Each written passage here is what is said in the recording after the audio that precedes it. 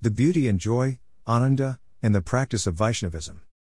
My religion of Vaishnavism is derived from the framework of considerations that took its final turn into being an Advaitist libertarian of the Vashishta Advaita Vedanta mold.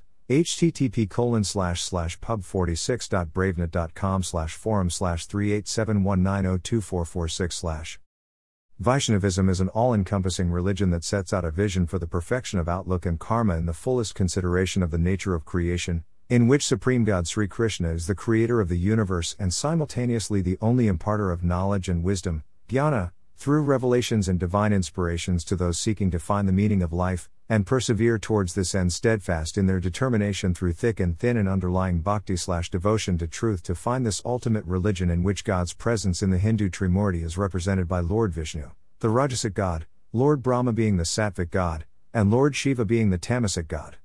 The Sattvic God denotes piety, the Rajasic God denotes preservation, and the Tamasic God represents destruction. Through bhakti to Sri Krishna I was led up various directions to search the reality of the existence of these guna consciousness in nature that I termed Brahma nature, and this search took many detours before I was finally able to home in on the faultless expression of the religion of Vaishnavism as a devotee of the Rajasic path pinpointedly to being effectively subservient to Lord Vishnu in all my actions, subconsciously. I worship Sri Krishna, and I worship him also as Lord Vishnu. Religion is no longer a faith or bhakti, it is a fact of life. All philosophies are supplanted when a religion is formed over those philosophical considerations in one's journey through life. This is done through Satya Advaita Yoga, and nothing else. Religion does not just arrive as a figment of one's imaginations.